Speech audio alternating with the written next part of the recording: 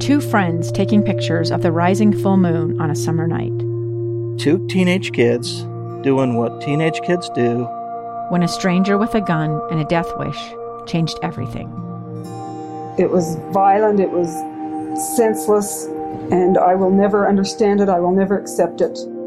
I'm Amy Donaldson, and unfortunately, we're all too familiar with stories about how violence shatters lives. But what we rarely see is how they are rebuilt.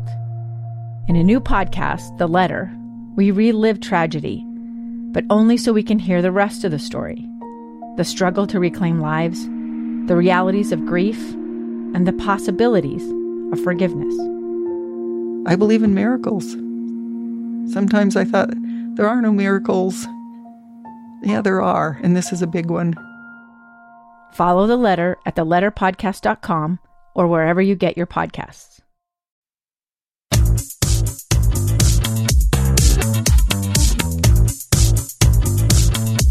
Welcome to Counseling on Demand. I am your host, Fred Riley. Hey, thank you once again for tuning in to these podcasts. So today, this episode, we're going to be talking about suicide. And there's a lot of talk about suicide, especially in the last year or so. I think school systems and local area communities and leaders and so forth have become, it seems like, much more in tune with suicide rates and so on and so forth. And many of you that know me, I've worked directly with assessment and placement of suicidal individuals into psychiatric care or dismissal. And so obviously I've spent a lot of time, in the trenches seeing the numbers of suicide or attempted suicide, seeing my work become more and more busy and so forth as each year went by working in the emergency room. And so I keep an eye on that. And since I've left the emergency room, the numbers are obviously still going up.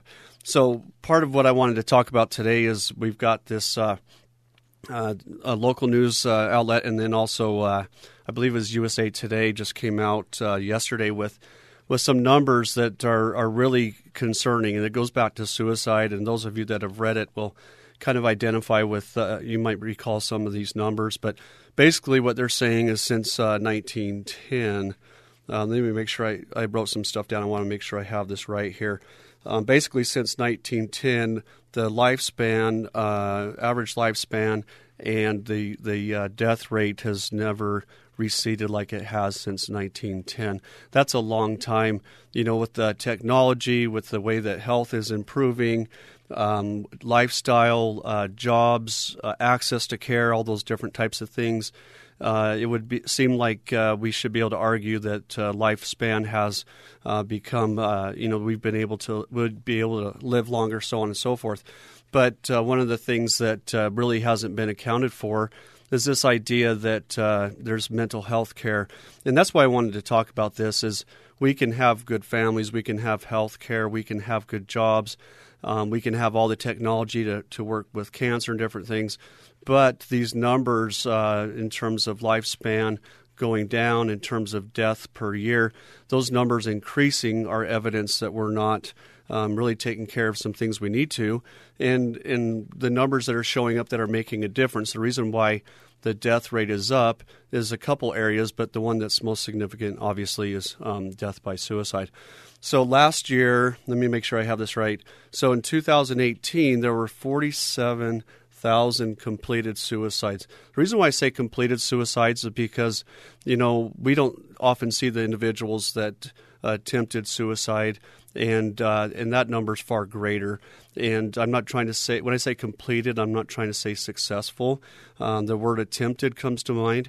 But the idea is that when I look at it from the work I've done before, I probably saw 4 or 5 people that attempted, at least 4 or 5 for everyone that actually ended their life. And whether they completed suicide or whether, maybe a number of attempts. But these numbers only represent those that succeeded, so to speak, in completing the suicide. So we're talking about 47,000 individuals, and the year before was 45,000 individuals. So that's an increase of 2,000 completed suicides, an increase in a year. Now, when you think about that, it seems like, okay, 2,000, that's not that's not that great. But the reality is that number is going to keep growing. So I looked at it and I thought, how do we look at, as I talk about this podcast, what does that look like? What does 47,000 look like? It can sound like a pretty small number when you look at like the world population, United States population. So what I did is I thought, what's a good way to take a look at what this number means? And so I like sports, and so what I did is I thought, I wonder, let's look for these stadiums like the NBA. What's the largest stadium in the NBA, and what's the capacity? So the United Center is the largest place where NBA basketball is played. And that center, the United Center, holds 20,192 people, okay?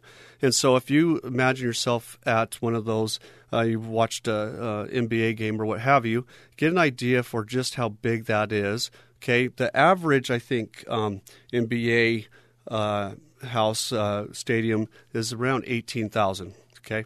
So imagine that large stadium. It's hard to see people on the other side. Obviously, it's not a football stadium, but the largest facility for basketball holds less than half of. So we got to double that in order to account for the suicide rate that we have right now for the completed suicide. So this is a local stadium that is filled twice. That kind of makes the numbers look a little bit, it puts some new perspective. And so it's not so watered down when you imagine two of those. And some, you look at some football stadiums and they, some of them just hold just above 50,000 seats. And so 47,000 completed suicides. I know just in my area that number went way up just within one high school. So this is the highest rate of suicide per 100,000 since 1975. So these are, I was born in 1975, and so as you look back, it's like, okay, so much has transpired just in my own lifetime. And one of the questions we have to ask is, okay, what's causing this, right? Obviously. And we've talked about that before, but right now I'm just kind of giving you some idea of what these new numbers are showing us. So other things to keep in mind, and if you're listening to this podcast, I want you to pay attention to not rumors or what people say or what have you, but let's look at actual statistics. One of the big questions is, okay, who completes or who commits suicide, who attempts, and those are really important things to know.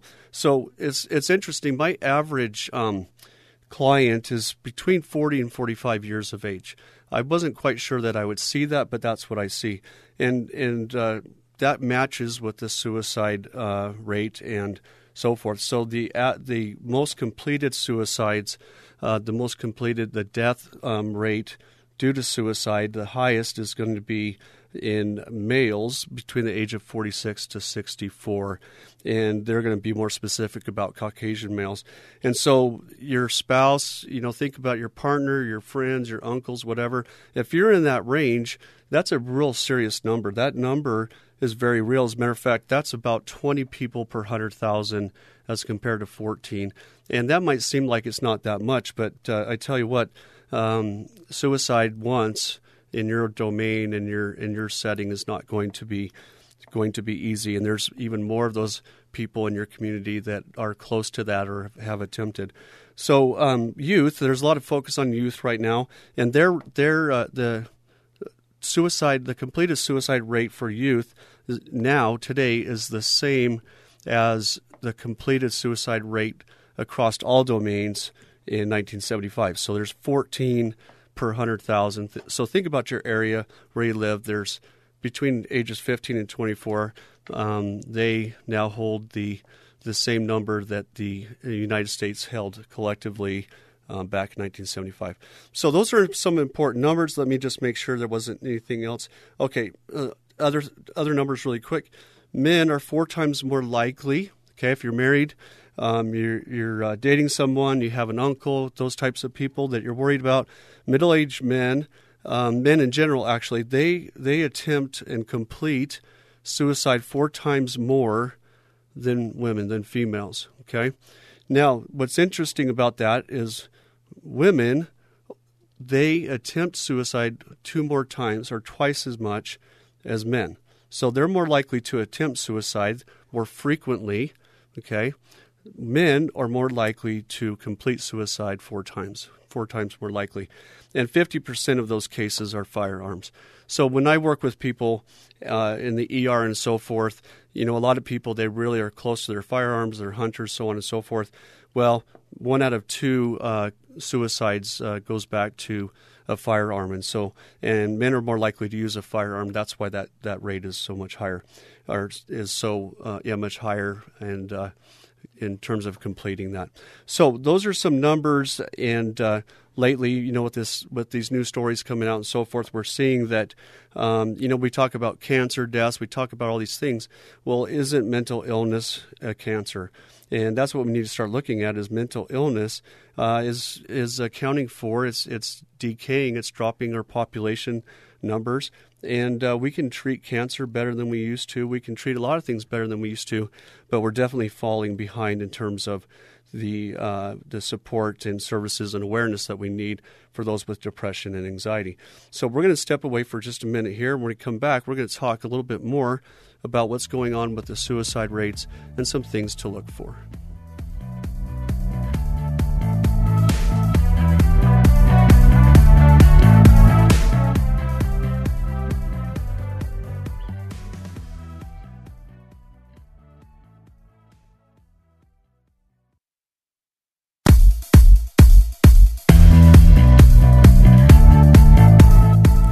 Welcome back to Counseling on Demand.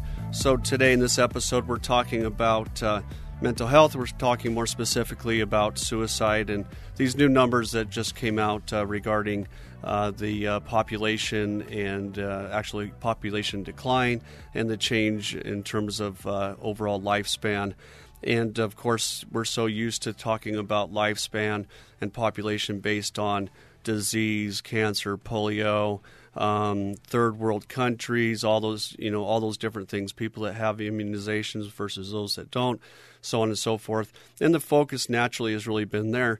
But this newest article that came out through USA Today and local news outlets it's about time we have this report. Honestly, what it's highlighting is that we're not paying attention to a disease that's real. Whether it's insurance plans or whether it's companies or families, the idea is we're worried about cancer, we're worried about our teeth, we're worried about the more obvious things, diabetes and so forth. But these new numbers show that we're very susceptible to a disease, and that disease, and people don't like that term, but depression and so forth, why is it not a disease? And the idea is that disease means that an organ in the body has failed to do its job and needs to be replaced with medication and so forth. However, the problem that we're going to see here is that the brain, and I don't know how many people will agree with me on this, but I believe the brain is the only organ that can become diseased and can be returned to health without the permanent outside help of like insulin and those types of things. So when an organ dies, when it doesn't work, pancreas, whatever it is, we have to pretty much replace it with care. And here we have something that's killing our population, something that's driving our lifespan down significantly, that the numbers are starting to show it. And it's something that we can work on. If we can work on cancer, if we can reverse that, hey, you know what? The brain is actually set up to go from a place of disease to healing, and we're not putting the time and effort into it that we need to. Now, going on to what I want to talk about with that, it's not as easy as it sounds, so this is that place where you and everyone says, so what do we do, right? And I think that's part of the problem is something like cancer and so forth. It's visible. It shows up on a CT and MRI. Family history is probably a little bit more documented. We know where the location of the problem is, whether it's a lung issue or what have you. We can identify blood clots. We can do all those different things. And the idea is we're barely in a place where counseling, depression and so forth is even socially acceptable as a reality. And I don't think we're near that as well. And so the idea, what I'm trying to say is, why is that number going up? And what do we need to do about it? Well, that's exactly the problem, is this is the first time I think that we're recognizing something measurable that's saying, hey, this indeed is going up. And this is reflective of the problem that's innate in that, which is, what do? We can't see it. We think we see it, but we don't. Cancer, it's either there or it's not there, and as far as I understand. But what do? We're recognizing that devices, social media, parent-child relations, we understand that those things contribute. We don't fully understand that. But how do we know? How can we draw, connect lines between, this condition plus this family situation plus devices is going to lead towards high alert on somebody that may be suicidal? And even if we get to that point where we can identify them, we can never have predictors in the field of psychology, but even if we got to that place where we knew A plus B equaled this, who are we to say that we need to have schools and others put a special eye and target somebody that has mental health issues, or they'll have mental health issues? Who are we to say that? Who are we to sit down with family and say that we know better than they do, and even though that child or that husband or whatever is doing fine, we're going to mark them, right? So that's obviously not something that I want to be labeled with, and that's obviously something that we don't want to be responsible labeling people with. So the idea is we need to do a much better job of deciding, okay, how do we address this? What do we look for? And a lot of what's going on in terms of suicide awareness and prevention really comes down to you. It really comes down right now to you and your awareness. And at the community level and so forth, there's a lot of different programs and things that are out there to try to help mitigate, to help get involved here. But I think the closest source to those that are feeling suicidal, that direct observation, is probably the most effective approach right now.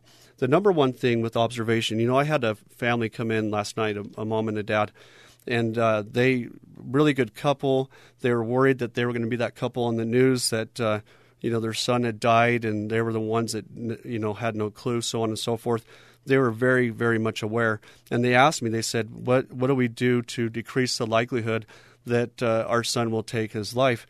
And what I said to them is the number one thing is intuition. And as you're listening, I'm pretty sure you're aware of intuition at some point. I did do a podcast on that. Listen to your gut. I told them, most people that I work with, they had a gut feeling that they need to go check on somebody, or they had a gut feeling that their child was isolating, or they had a gut feeling that their partner was upset and the gun was gone. So the greatest rate, or the greatest skill so far that I can come up with prevention is following that gut. Now, we don't want to be wrong, right? But you know what? I would rather err on the side of caution. I'd rather err on talking to the person and saying what my gut feels. And if I'm wrong, who cares? At least I was able to put myself out there and try to address the issue with somebody. So paying attention to your gut, number one. Number two, or intuition. Number two, not doubting your intuition. Follow up with it. The worst thing that's going to happen is you're going to find that they're okay. Otherwise, you can help with some intervention because you're there. Okay, so what do we look for? So we want to build awareness. We just talked about intuition, but what do we look for? And these are things that just that are kind of hard. I looked at things to look for outside of my experience, and there's some books and stuff that list things to look for. And I'll list those right now, but one of the things I noticed is that, like I said, we can see cancer and so forth, but I'm going to read some things here to look for. So school systems and so forth say, hey, you need to look for this, right? Well, these things that we're looking for, they cannot be on the radar because someone that's feeling suicidal is not going to come tell us these symptoms. And so it makes it very difficult. So what they're saying, and that our greatest effectiveness right now is to be aware, but what they're saying is be aware if someone's talking of hopelessness, okay? Not a bad idea, but I tell you what, most of the people I see that are depressed don't come in and say they feel hopeless. They come in and they say they're fine, okay? Suicidal ideation. If somebody has suicidal ideation, okay, that means planning, taking a look at, okay, they're going to feel ashamed. They're not going to want to be a burden to you. So it's going to be really hard to observe that they're feeling suicidal. Now, one thing that I want to share too is when we're talking about suicidal ideation, not only is it hard to tell because of the mask of depression and so forth, but there's so many different mental health issues that can feed into these things. All of us know, or most of us know somebody that is suicidal, but maybe they're not. And so how do we determine that someone, what do we do if someone says they're suicidal off and on, and how do we treat it? Who do we take seriously? By the way, this is what I tell people, whether the person's serious or not, if someone expresses suicidal ideation, you treat it serious. They can be mad at you. They'll get over it later. But the idea is, just so you know, wherever you're at in the world, you call the police and you ask for what's called a wellness check. The idea is, okay, I care enough to get you upset with me, but you say those words, guess what? We're going to be there for you. We're not going to wonder whether you're serious or not. So other things is plans. No one's going to tell you plans. Let's see. Other things they say to watch for in terms of suicide is if the person feels like they're a burden. Now, they might vocalize that, but they're not going to typically, because someone that's feeling suicidal, someone that's feeling depressed, they're going to feel like they're a burden if they share that they're a burden. Okay, so they're going to keep that kind of secret. One other thing is, let me see. Verbally, if individuals start to kind of quiet down and so forth, kind of start to withdraw. And that's hard to tell, too, especially with teenagers. So the idea is these are some things to be mindful of, but what do, right? We're going to check in with each other. We're going to create an avenue of discussion where once a week or whatever, we know, or we help that person know they can bring anything to us. And that's something that's established over time. But one thing is to create that landing, that place where we can hear or be heard on a regular basis, regardless of how busy our life is or how far we've gotten involved in different things. So the other thing to look at is more observable type things. So the material that I read, I was really hoping it would add to what I experienced in terms of what I tell families. But really, the material I read said, you'll know somebody's suicidal if, and then they listed all the secrets that someone will not share with you if they're suicidal. Okay, so the other thing is we want to look for behaviors that might indicate, and then we question those behaviors. So withdraw, one of the things that I see that is a big predictor of depression or evidence, so to speak, is there's going to be a lack of interest across the board, lack of interest in activities, lack of interest in friends, lack of interest in faith. And that's going to be one of the most observable things that's going to kind of tip you off that, hey, someone's in a tough spot. Other things might be eating patterns and then fatigue. Fatigue's a huge one. You're going to see somebody that's really withdrawn and they're going to be tired and they're not going to really elect to or be motivated to participate. So a lot of conversations that we need to get into about this, having that communication with somebody, following your gut, your intuition. Those are early things that we can start to do, not being afraid to call police and say, hey, come out and do a wellness check on mom, dad, brother, whoever. There's no harm in doing that. They might be upset with you, the person that you're trying to protect, but it's better to say something than wish you had said something. So these numbers are becoming more evident. Our population numbers, our lifespan is being affected by this epidemic, by this idea that although we're treating everything else better and better than before, we're actually falling behind. So take time to be aware of others. Take time to read up on depression, anxiety, alcoholism, any of those issues that you feel like are in the lives of the loved ones that you have around you. Educate yourself, and as you educate yourself, that will increase your intuition, and obviously pay attention to that. So this is a topic that we'll spend a lot more time on. For now, we're going to go ahead and wrap up. I do appreciate you listening to this podcast. You can find me online at gettingbacktolife.com. That's gettingback2life.com. And you can also email me at help@gettingbacktolife.com.